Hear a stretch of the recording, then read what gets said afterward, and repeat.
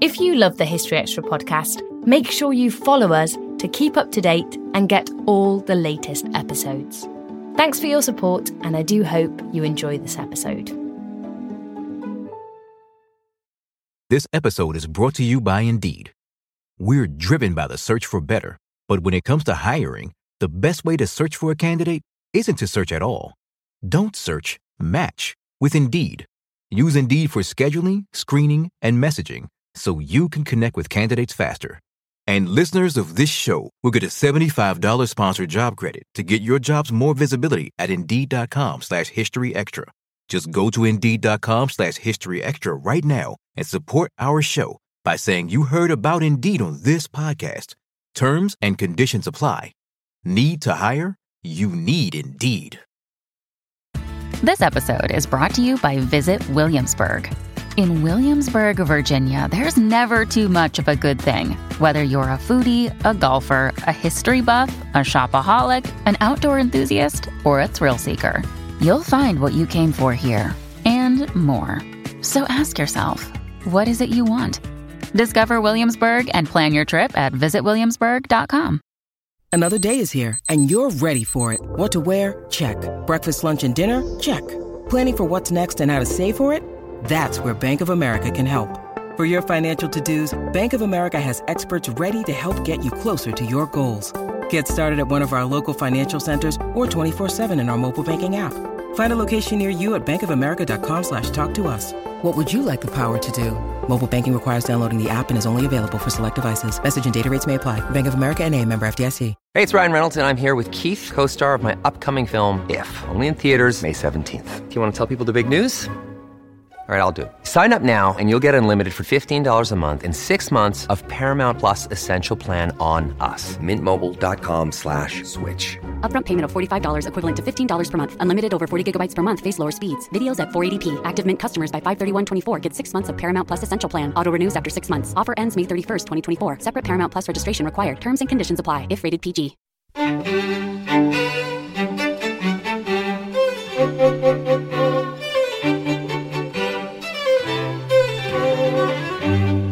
Hello and welcome to the History Extra podcast from BBC History Magazine, Britain's best-selling history magazine.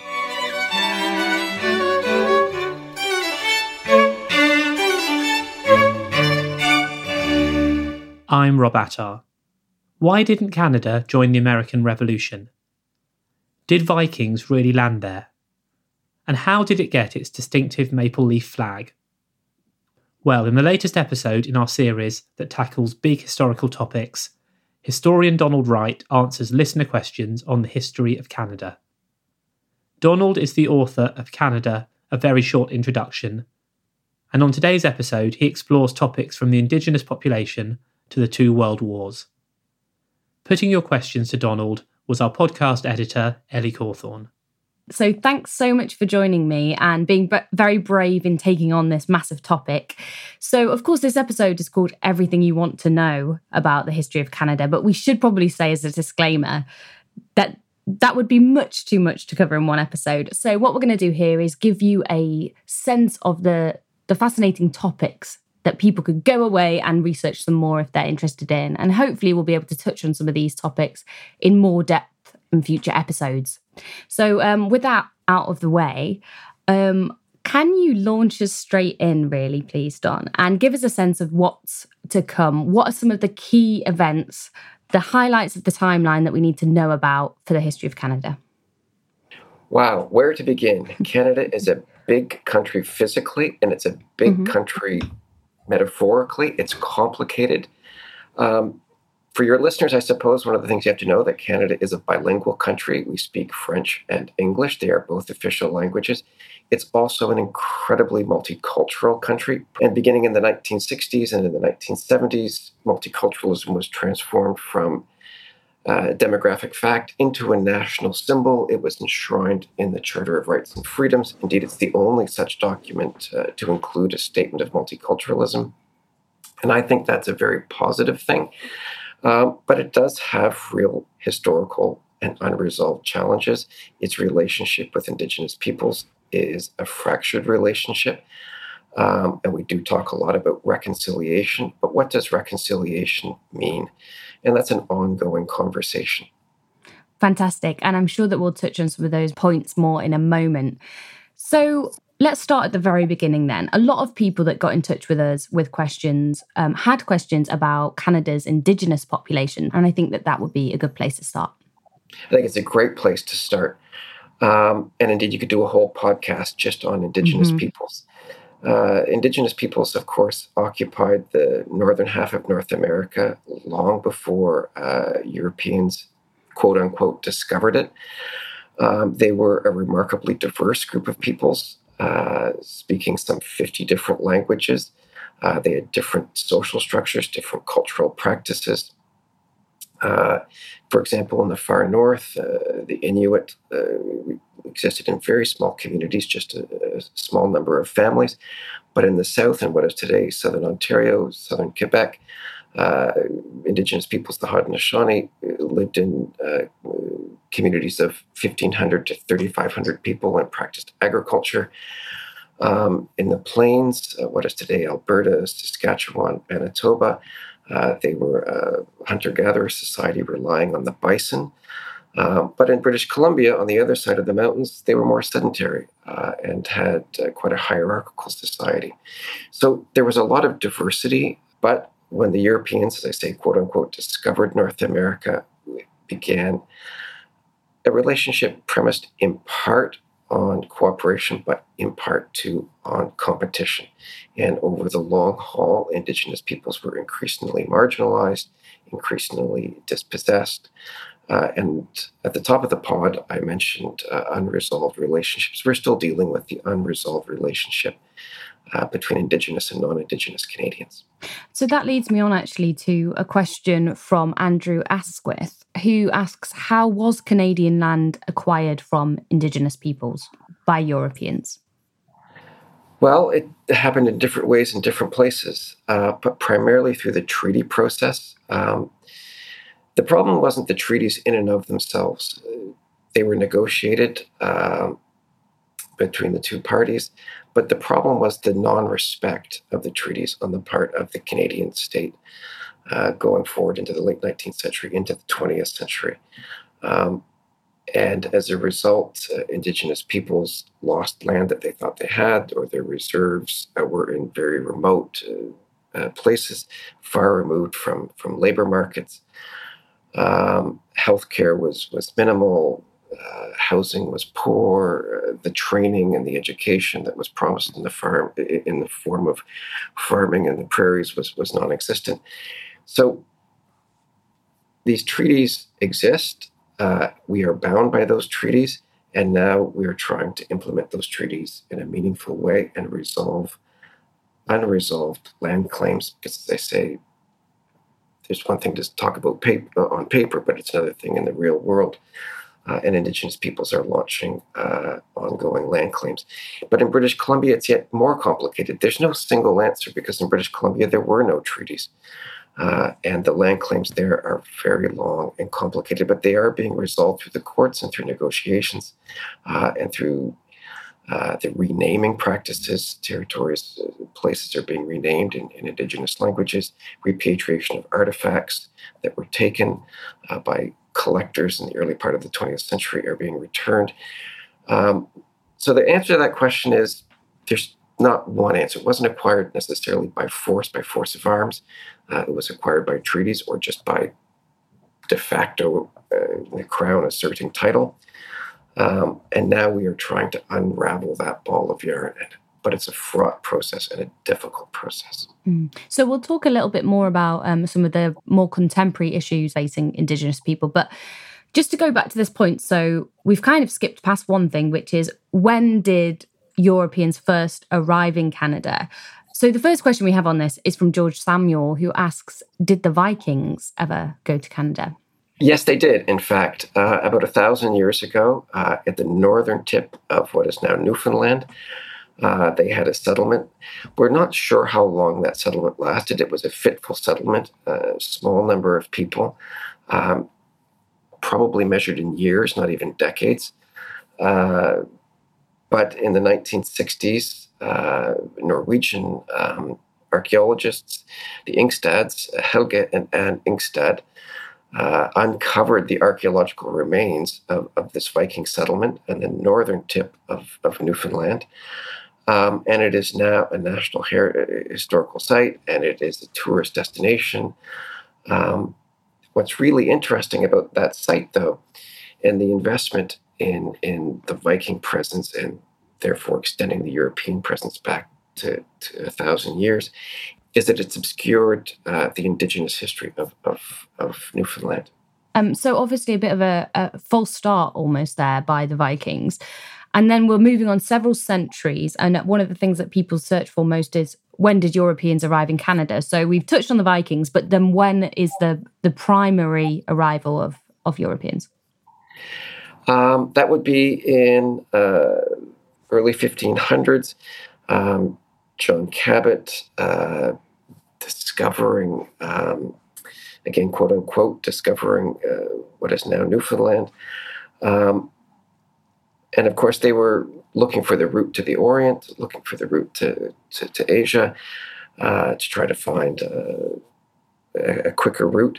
But of course, they bumped into this massive landmass, North America. But they did discover something far more important to Europe, and that was massive cod fishery. And when word got out about the cod fishery, the cod fishers up and down, across Europe began to go to the great cod waters, great fishing waters in the Grand Banks off Newfoundland in the 1500s. So you mentioned in your introduction that, of course, Canada is a bilingual country. And one question we had in from Eloise Ariel is, why is Quebec still primarily French-speaking? And then I think I might just broaden that out a bit to say, what is the history of British and French colonization of Canada? Oh my gosh, that's such a big question. Yeah, I do appreciate that. Still French-speaking. Well, of course, it goes back to your earlier question on European presence. It was the French who first initiated settlement. The fishers who were using Newfoundland were not settling Newfoundland. But the French in the early 1600s did begin to settle what is now Canada. The St. Lawrence River Valley, Nova Scotia, had a French presence, what was now Nova Scotia as a French presence. And of course, those early colonies were fitful. They grew slowly, but they did put down permanent roots. And as a result, it was New France. Fast forwarding, the defeat of the French by the British in 1759 led to it becoming British North America, from New France to British North America. But the French presence was too large, too deep. You couldn't expel the French Canadians from the St. Lawrence River Valley. It had been tried, an earlier expulsion of the French presence in 1755 from what is now Nova Scotia. You couldn't do that in the St. Lawrence River Valley. And there was just no possibility of assimilating these people, assimilating the French. There were fitful attempts, but at the end of the day, there was a process of mutual accommodation. As a result, we still have Quebec, which is largely French-speaking. But of course, Quebec is not the only French-speaking jurisdiction in Canada. New Brunswick, where I live, has a very large French-speaking population. About a third of the province is French-speaking, the Acadians. Nova Scotia, PEI, Ontario, Franco-Ontarians, Franco-Manitobans, Franco-Saskwa, Franco-Albertans. There are French-speaking communities literally across the country. But as your questioner says, it is primarily Quebec. Quebec really is the center of French-speaking Canada. So you can very much still see the impact of that history today, can't you? I want to move on now to a question from Alex Plotkin on Facebook, who has asked about how Canada evolved from a colony to an independent sovereign state. What can you tell us about that process? Well, it evolved slowly. Let's just start with 1759. It becomes British North America. Over time, there were a number of colonies that were part of British North America. And, slowly they got self-governing assemblies that they could raise and spend money. But they were still part of the British Empire. They're still colonies of the British Empire. And there was talk of a federation in the 19th century, of uniting these British North American colonies into a united federation. But the process really began in the 1860s. And in the 1860s, there was a movement to federate, to bring the colonies together into one larger political unit. But of course, the colonies didn't want to give up their autonomy. They did not want to give up their identity. And certainly in the case of French-speaking Quebec, it did not want to give up its autonomy, its independence, its education, its religion, a Catholic community. And so the end result was, of course, Confederation, 1867, after a series of meetings, conferences. Confederation occurs in 1867, but it is a federal arrangement. Unlike the British arrangement, which is a legislative union, there aren't provinces or states in Great Britain.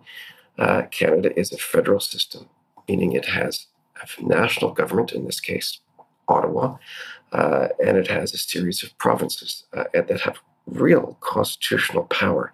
At the beginning, it was 4 provinces, but over time it has expanded to now include 10 provinces and 3 territories in the far north. So Manjul Sharma asks a question on that note, which is, when were all the provinces officialized? So I'm imagining that there'll be several answers here. Several indeed, right? So at the beginning of Canada, 1867, there's 4 provinces: Nova Scotia, New Brunswick, Ontario, and Quebec. British Columbia joins, or first Manitoba joins in 1870. British Columbia joins in 1871, PEI 1873, and then the Prairie Provinces, Saskatchewan and Alberta in 1905. And finally, Newfoundland joins in 1949. And so Canada now looks like what it is, 1 country, 10 provinces.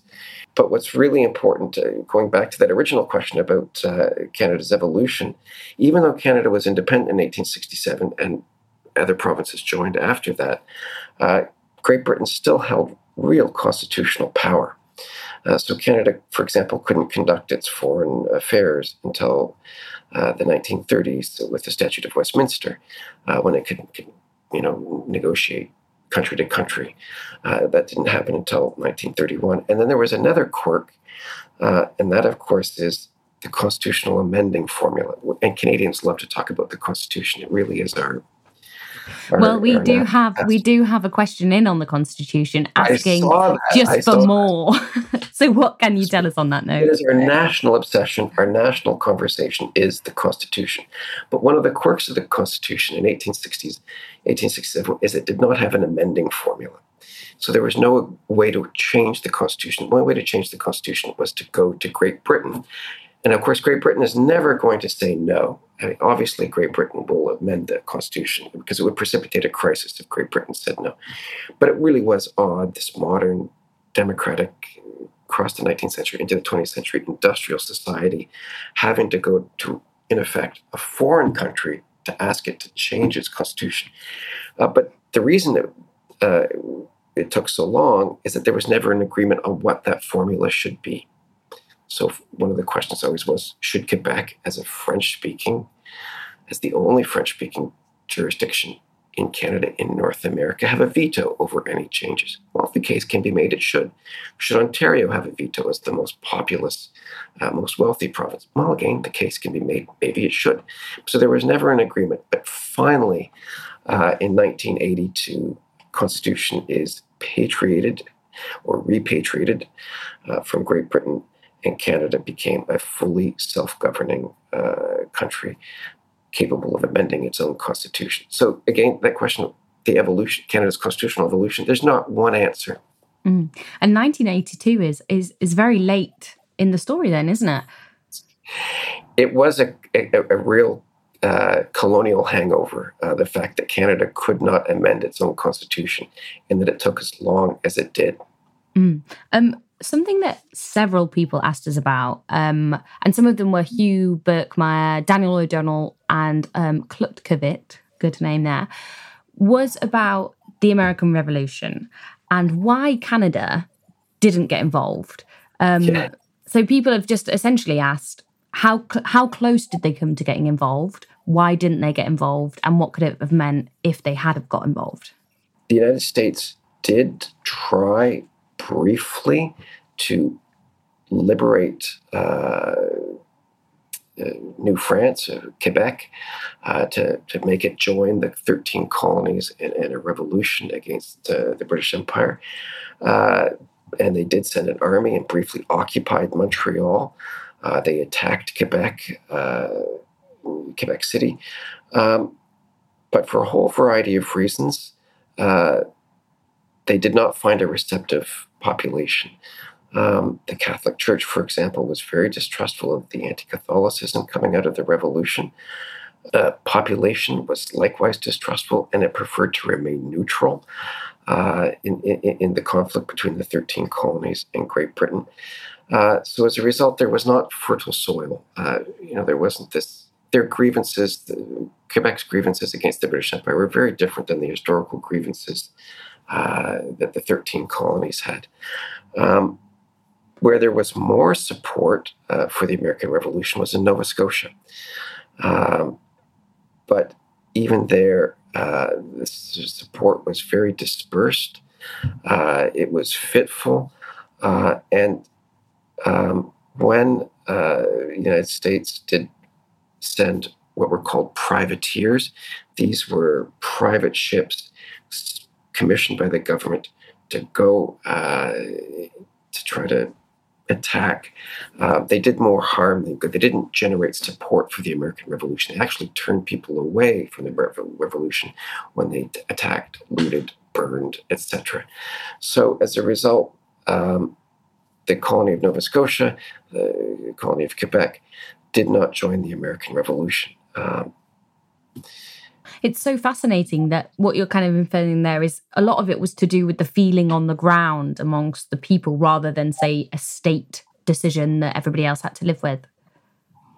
Yeah, and insofar as we can measure public opinion in the 18th century, which is not easy, there seems to have, again, been a sense of to try to stay out of that conflict, to remain as neutral as possible. But I want to be clear, there was some support. Absolutely, there was some support. Republicanism is a powerful idea. Revolutionary ferment was certainly percolating in some areas, but it was dispersed. It was marginalized. Insofar as, again, we can measure public opinion, it was to remain neutral in that conflict. So I think this leads us on to a question from Instagram, which comes from the Golden from Golden, which, again, is a huge question. To what extent was Canada's history shaped by or influenced by its relationship with the US? Oh, my gosh. I referred earlier to our obsession with the Constitution. Our obsession is with the United States. We are constantly anxious about this tremendous force to the south of us, overwhelming Canada's culture, overwhelming Canada's identity. It is something of a preoccupation, a national collective neuroses at times. There is a strong anti-American current, especially in parts of English Canada. It's part of the Canadian identity. We are not American. We're not sure what we are, but we know we're not American. And that goes right back to the 19th century. This fear of the United States. There was this fear of annexation by the United States.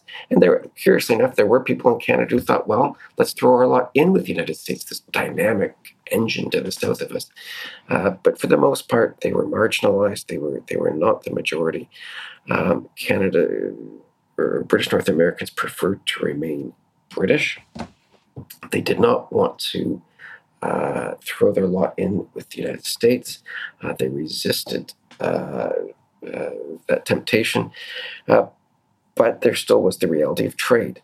The primary trade routes were increasingly north-south. There was the reality of branch plants, American companies opening up Canadian branch plants. So who owned the Canadian economy was a preoccupation. And then with the massive explosion of American culture in the 20th century, especially through radio and then television and Hollywood, that preoccupation of, well, what is our culture? What is our identity? Took center stage. So you may have preempted this next question somewhat, but I'll put it to you anyway, from MHFQ, which is, did France, the US, or Britain have the biggest social and cultural impact on Canada? I'm not sure you could ever measure which one had the biggest impact on Canada, because certainly Canada is the result of those three countries in many ways. Obviously, the French language. We are a bilingual country, and that makes us kind of European in that sense. But Britain, of course, we get the English language, we get the constitutional system that we have of parliamentary democracy. The Queen of England is also officially the Queen of Canada. And from the United States, look, we get our primary trading partner, we get our primary ally in world affairs, we get a lot of our culture. I enjoy American television. I enjoy Hollywood movies. Does that make me less Canadian? I don't think so. So France, Great Britain, the United States have all impacted Canada. But what's so interesting now about Canada is that we are such a diverse, such an incredibly multicultural society. So we are being shaped in profound and important ways by Asia, Southeast Asia, by the Caribbean Basin and Latin America, by Africa and African immigration to Canada. It really is a remarkable place. So it's not just this descendant of the great European empires, France and Great Britain, and it's not just a pale reflection of the United States and its cultural hegemony. It is really a remarkably diverse, multicultural society. A real melting pot. So next up, I want to throw a slightly more random question at you from TW, which is about the War of 1812 and how significant that was in Canada. So I think a lot of our British listeners, at least, might even not know what the War of 1812 was. What can you tell us about that? Well, the War of 1812 was really a conflict between Great Britain and the United States over a number of issues, especially relating to the ocean and oceanic law. British North America got involved, and it became one of the key sites in the conflict between Britain and its former American colonies. In the end, British North America was not conquered by the United States, although I often argue that, in fact, the United States, if it did not liberate British North America, it did not lose the War of 1812. Great Britain never again harassed American shipping, and America was, in that sense, the winner of the War of 1812. But we have turned, over the course of the 19th century into the 20th century, we have turned the War of 1812 into this national moment, the birth of Canada, when Canada, these fledgling colonies, defeated the United States, defended its way, its British way, against these Republican Yankees and all the rest of it. And we've turned people like General Brock into a national hero. He led the British forces. He was killed in Niagara. We've turned Laura Secord into a national heroine. Laura Secord was this figure who was, there's no question she did take this walk. She did bring information to the British, but did she save British North America by communicating this information? Highly unlikely. And we've turned Tecumseh. Tecumseh was the Shawnee war chief into a national hero. And what's so interesting about Tecumseh, the Shawnee war chief, yes, he was fighting alongside the British, but he didn't give, a spent pistol ball about the fate of British North America. His primary concern was the Shawnee and the Ohio River Valley, very worried about American settlement into the Ohio River Valley. So he fought alongside the British because, the enemy of your enemy is your friend. He fought alongside the British, but we have turned him magically through the mists of time and through selective reading into a Canadian hero.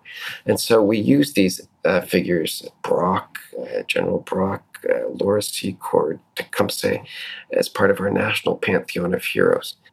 We did actually have somebody asking for an entire episode on Lieutenant Brock, so that might have to be something that we look into for the future. If I could add one more thing about Brock, he ended up in British North America, and he thought he was at the end of the earth. His career had, you got to be kidding, I'm defending this. He wanted something more bigger and ambitious than British North America. And as his biographer pointed out, he couldn't wait to wipe the upper Canadian mud off his boots. But he got killed, so he never had that chance to wipe the upper Canadian mud off his boots. Still to come on the History Extra podcast. What's so interesting, too, is that once that flag on February 15th, 1965, flew up the flagpole for the first time, there was this remarkable consensus in that was the Canadian flag. And there's been no talk of changing it since. We don't always realise just how much our negative thoughts and experiences stick with us and weigh us down. You may find your brain constantly running through a highlight reel of bad moments. That comment your friend made last week that hurt your feelings. That frustrating thing your mum does. Or that silly thing you said in a meeting. Maybe it's time to get it all off your chest. Whether it's a tiny annoyance or something much bigger, talking about it can give you some relief and lead you to a potential solution. That's where therapy comes in. It's a safe space to share whatever's weighing you down and learn to process it, so your internal highlight reel can focus on the good stuff. And BetterHelp offers affordable online therapy on a schedule that works for you. Connect with a licensed therapist by text, phone, or video call. Start the process in minutes and switch therapists anytime. Let it out with BetterHelp. Visit betterhelp.com/historyextra today to get 10% off your first month. That's BetterHelp, HELP.com/historyextra. This episode is brought to you by Indeed. We're driven by the search for better, but when it comes to hiring, the best way to search for a candidate isn't to search at all. Don't search, match with Indeed. Use Indeed for scheduling, screening, and messaging so you can connect with candidates faster. And listeners of this show will get a $75 sponsored job credit to get your jobs more visibility at Indeed.com/historyextra. Just go to Indeed.com/historyextra right now and support our show by saying you heard about Indeed on this podcast. Terms and conditions apply. Need to hire? You need Indeed. When you need mealtime inspiration, it's worth shopping Kroger, where you'll find over 30,000 mouth-watering choices that excite your inner foodie. And no matter what tasty choice you make, you'll enjoy our everyday low prices, plus extra ways to save, like digital coupons worth over $600 each week. You can also save up to $1 off per gallon at the pump with fuel points. More savings and more inspiring flavors make shopping Kroger worth it every time. Kroger, fresh for everyone. Fuel restrictions apply. Another conflict that we've had a question in on, this question comes from Jean Katsank, who has asked about the Fenian raids on Canada, somewhat later in the 19th century we're at now. Yeah. Okay, so who were the Fenians? The Fenians were Irish nationalists who wanted to fight the Crown, create the Irish Republic, and they carried on the Battle of Ireland in North America. They were centered in the United States. There was some Fenian support, no question. There was some Fenian support in Canada, but they were primarily located in the United States. And the Fenians decided that they had to liberate British North America from the yoke of the British Crown. But they were a small group of people. They didn't have tremendous popular support. However, they did cause, along the border in what is now Ontario and where I live, New Brunswick, they did launch a series of border raids, but they never, as I say, created a popular uprising against the British Crown. The Fenians, curiously enough, and I don't want to give too much weight to this, but they did play a small role in leading New Brunswick into Confederation. The Confederation movement in the 1860s didn't have tremendous popular support, and New Brunswick was on the fence. Should it join Confederation? Should it not join Confederation? And in fact, it's the only province to have held an election on the issue, and voters rejected Confederation.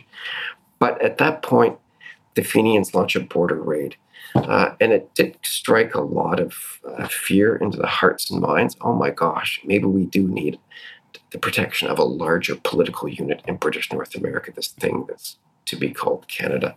Again, I don't want to put too much weight on the Fenians leading to Confederation, but it did play a small role in one part in 1866 in helping to convince people that maybe Confederation did make sense.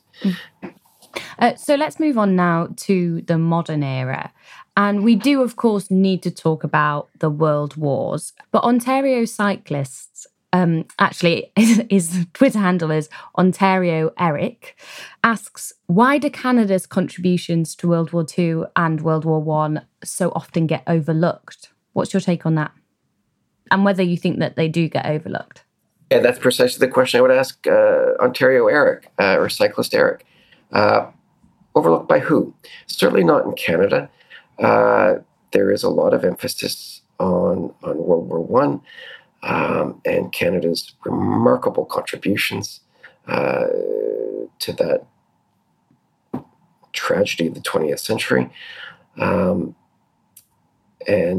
anniversaries are marked, the anniversary of the end of the war, the anniversary of the beginning of the war, the anniversary of Passchendaele. These dates are marked. Likewise, World War II, Canada's contribution was enormous, and it was indispensable to the war effort. From really 1939 to the very end, 1945, Canada participated fully. And its industrial capacity, its food capacity, its financial capacity were essential to Great Britain. But now if Cyclist Eric or Ontario Eric is talking about get overlooked in Great Britain, then I think the case can be made. Because Canada is often this forgettable place. It's easy to forget about Canada. And if you read the large histories of World War I written by a British historian, or a large history of World War II, again, written by a British historian, then the focus tends to be on Great Britain, the Allies, and the United States. Canada gets lumped in with the Allies. But as I say, in Canada, it's not forgotten. Indeed, there's the National War Museum, a remarkable museum, and I encourage Cyclist Eric to, if you're in that neck of the woods, check it out. What are some of the standout moments then in the Canadian memory of those two world wars? Oh, good question. I suppose for World War I, it is Vimy Ridge. We've turned that battle, which was a minor battle in the overall war effort, World War I, but we've turned that battle into a national symbol where Canada came of age on the battlefield, asserted its independence as a fighting force independent of Great Britain, and that these young men who died at Vimy Ridge did not die in vain, but did, as I say, achieve national glory for Canada. Again, that's the use and abuse of history, turning this event into something that it wasn't, reinventing it after the fact.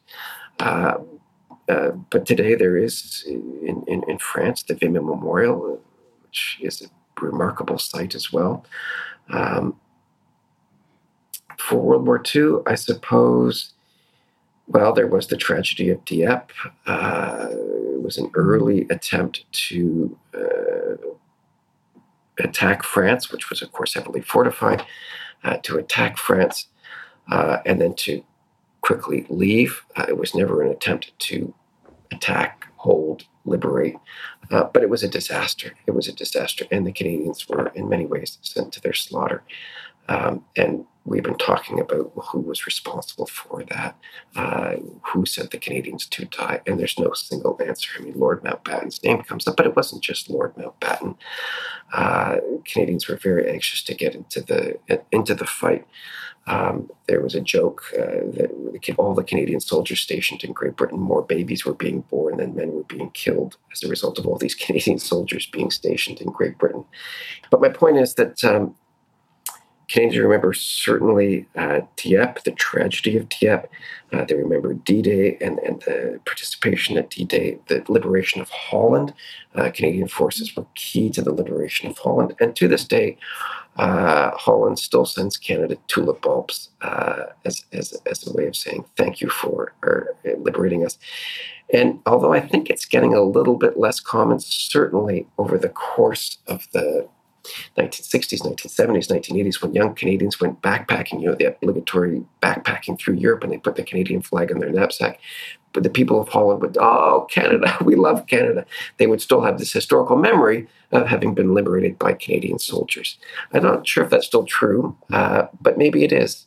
So maybe if cyclist Eric goes on a cycling trip through Holland, he should put a flag on his back. And he's got a big to-do list now. We do have a big to-do list for cyclist Eric. So Richard Jones asks about a specific moment in the First World War, the Halifax explosion of 1917, which, if I'm right, at the time was the biggest explosion that there'd ever been in the world. Yeah, apparently it was the largest human-made explosion prior to the atomic weapons. It was a devastating tragedy. December 6, 1917, two ships collide in the Halifax harbor, one ammunition ship.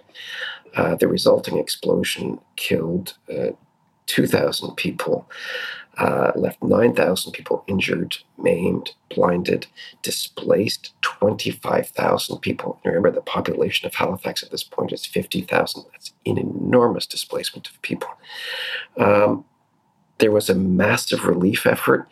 People literally from around the world gave money from as far away as Australia, Great Britain, New Zealand. Canadians sent trainload after trainload after trainload of supplies into Halifax. And it's kind of cool. I have friends in Halifax, and they have a house, and they proudly point out that part of their house is built with Douglas fir. Well, Douglas fir does not grow in Halifax and Nova Scotia. It grows in British Columbia. But in the relief effort, British Columbia sent trainload after trainload of building supplies, these great Douglas fir. So there's that kind of quirky or neat little historical connection. So Sam Redhead asks, from your perspective, how does Canada's relationship with Indigenous peoples, or how has Canada's relationship with Indigenous peoples compared with other places?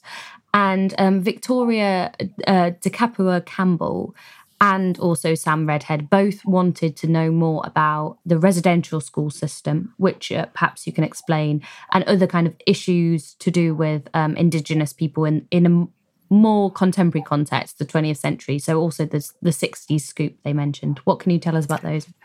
So the first question, how does Canada's history, its colonial relationship with Indigenous peoples compare to other countries? It's very similar in many ways. We see this pattern unfolding in Australia. We see this pattern unfolding in New Zealand.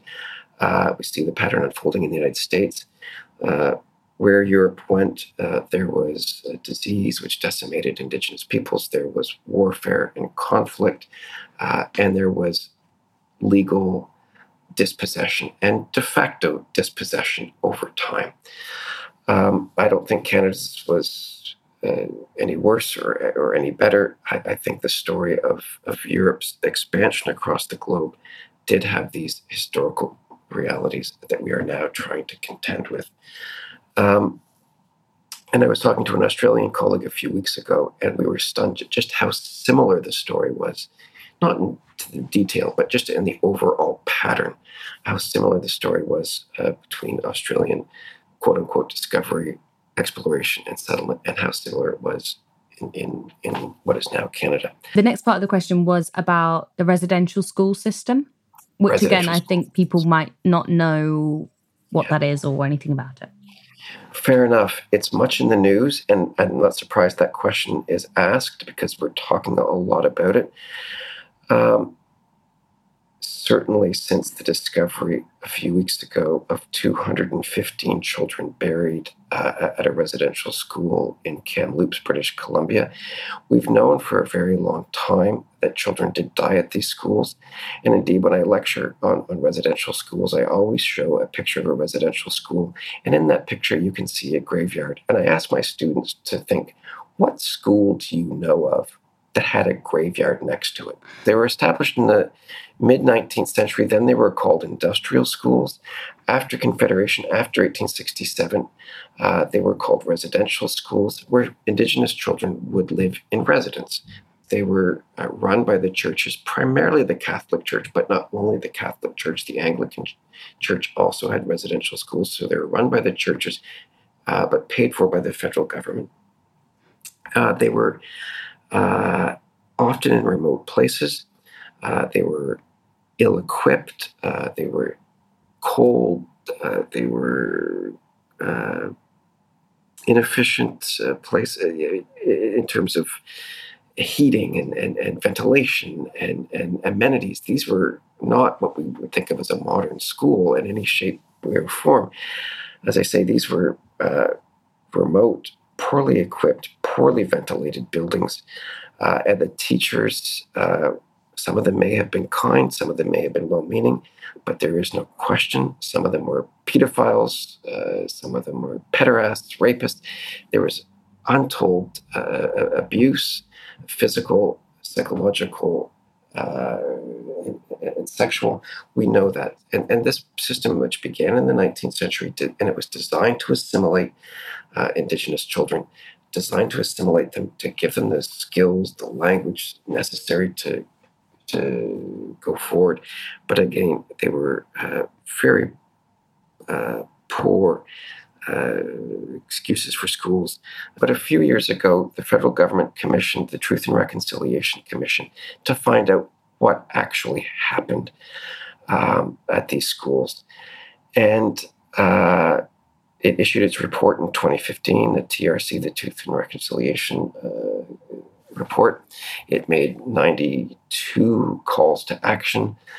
And the report was pretty damning, no question. These were sites of cultural genocide. The report did say these were sites of cultural genocide, the residential schools. This was a program designed to wipe out or eradicate Indigenous culture. How do you do that? Well, you do it with the children. They created a remarkable archive, which will be available for future researchers going forward. But they did reference the fact that upwards of 3,000 to 6,000 children died at these schools, which is, of course, utterly disproportionate to children at other schools. They were buried, not entirely, but for the most part, in unmarked graves. Death certificates weren't even kept. So we've known that upwards of 3,000 to 6,000 children did die at the schools from exposure, from accident, from violence, from suicide, from tuberculosis. At a loss of words to describe the residential school system. It was just heartbreaking. So the other thing I wanted to touch on there that Sam Redhead asked about was the 60s scoop. What does he mean by that phrase? Oh, excellent question. In the 1950s and 1960s, the residential school program was beginning to be phased out. It wasn't closed entirely, but it was beginning to be phased out. But the federal government still believed there was a problem on the reserves. That one of the problems was poverty, was social dislocation, was potentially violence. So they would go in and literally take the children. And it's a reference to a woman who said, my child was scooped from my arms. There was no consent. The children were taken. And they ended up, some were adopted, were put into foster care, were adopted, or were institutionalized. At one point in the 1960s in British Columbia, Aboriginal children or Indigenous children represented about 1% of children in the province, but yet represented 34% in the system of care, adopting, foster care, institutionalization. Well, like the residential school system, there has been an inquiry into what happened, how this was allowed to happen, and there has been compensation paid, and apologies have been issued at both the federal level and at the level of provinces. I believe Manitoba and Saskatchewan have issued apologies. And again, talking about reconciliation, Manitoba and Saskatchewan have included the story of the 60 Scoop in their school curricula. So we've covered a lot of ground here, and I've got some slightly more random questions. So one of them is from Victoria De Capua Campbell, again, who asks about the history of the Royal Canadian Mounted Police. You know, they're a symbol of Canada, aren't they, that's exported across the globe. So what do we actually know about their history? Well, we know a lot about their history. They were the first national police force. They were the Northwest Mounted Police. They later became the Royal Canadian Mounted Police. And they police literally from one end of the country to the other. Not so much in cities because, of course, they'll have municipal police forces. But as you point out, the Royal Canadian RCMP are this global symbol. Everyone recognizes that red tunic and that distinctive hat, the Royal Canadian Mounted Police on their horses. And it is easily recognizable. And it's like the maple leaf or maple syrup. It's one of those symbols that is instantly Canadian. You just talked about the maple leaf there. So Rach74 on Instagram did ask, when and why did the maple leaf start to be used as the symbol of Canada? And that chimes with something that people search for online, which is about the history of the Canadian flag. Well, that's such a great search. Okay, well, the maple leaf is a long symbol of Canada. Actually, it was first used by French Canadians in the 1830s, I believe. They adopted the maple leaf as a symbol of French Canada. And then over time, English Canadians adopted the maple leaf as well. And into the 20th century, athletes would compete with a maple leaf on their chest. There were bad poems written, ode to the maple leaf. There were all sorts of cultural references to the maple leaf. It just emerged organically as this symbol of Canada, first of French Canada, but then later of Canada writ large. In the 1960s, there was a movement, as you say, to have a new flag. The former Canadian flag was the Red Ensign. And some of your listeners may know the Red Ensign. It had the Union Jack and it had the Canadian coat of arms. But it was so similar to so many other flags, right? I mean, yes, the coat of arms was uniquely Canadian, but the Union Jack with a coat of arms made it indistinguishable from so many other flags. The Prime Minister at the time, Lester B. Pearson, recalled once flying into London and looking down and seeing a ship and not able to recognize the Canadian Red Ensign from the Red Ensign of the British Merchant Marine. So he said, we need a new flag, he said.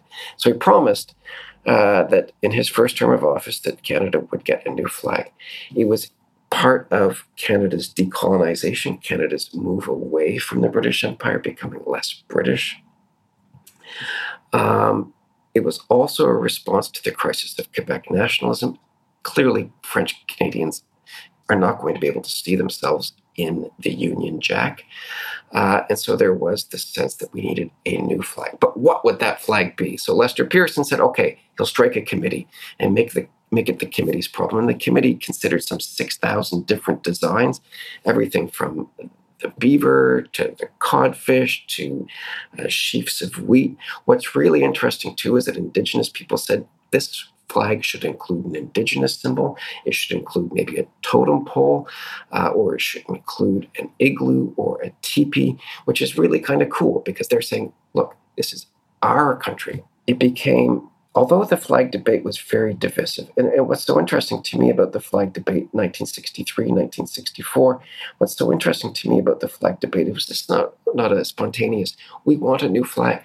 It was in many ways elite-driven by the Prime Minister down, but he recognized that if Canada is going to work, it had to find a new symbol which everyone could see themselves in. French Canadians. But I think in this instance, Pearson was right. My mother likes to joke, she's 93, she likes to joke that you think the debate over same-sex marriage was divisive, Donald? I remember the flag debate. That was a divisive debate. And I'm sure it was. But what's so interesting, too, is that once that flag on February 15th, 1965, flew up the flagpole for the first time, there was this remarkable consensus in that was the Canadian flag. And there's been no talk of changing it since. So I think for our final question, we've got quite a light-hearted one, which is just something that people search for online. And as we know, people love food online, and one of the things people search for is the history of Canadian food. So I think to finish us off, can you give us some information about that? History of Canadian food. Well, I don't think we have a Canadian cuisine like we have a French cuisine or an Italian cuisine, which is instantly recognizable. But we do have some great Canadian dishes. For example, we have poutine, the great Canadian dish. And for your listeners who don't know what poutine is, let me enlighten you. Poutine was invented in Quebec in the 1950s, but over time it has now become a national dish, which Quebecers sometimes get jealous about. No, that's our food. But it's become a national dish. Poutine are French fries with cheese curds smothered in a rich, dark gravy. And it Lovely. Is delicious. And college students are convinced that poutine is the perfect hangover cure. I'm not convinced of that. There's all sorts of regional variations. Do you like your sauce hotter? Do you like your sauce browner? Do you like your sauce with Indian spices mixed in with it? Caribbean spices mixed in with it? So it's become also a multicultural dish. When Justin Trudeau first met Barack Obama, there was a state dinner at the White House for Justin Trudeau, and the White House chef served poutine because it's this instantly recognizable Canadian dish. And I think it's a perfect Canadian dish because, again, it has Quebec, it has English Canada, but it can be made multicultural. So, yeah, if you ever come to Canada, check out some poutine. I'll be sure to do so. Thank you so much for this enlightening tour through Canadian history. And I'm sure that everybody who's listened will be able to go away and delve much deeper into these topics. So thank you very much. Listen, it's been my pleasure. It's been great fun. Thank you for having me, Ellie. That was Donald Wright. His book, Canada, A Very Short Introduction, is available now, published by Oxford University Press. Thanks for listening. This podcast was produced by Ben Hewitt, Jack Bateman and Brittany Colley. Join us tomorrow when we'll be delving into the history of UFOs.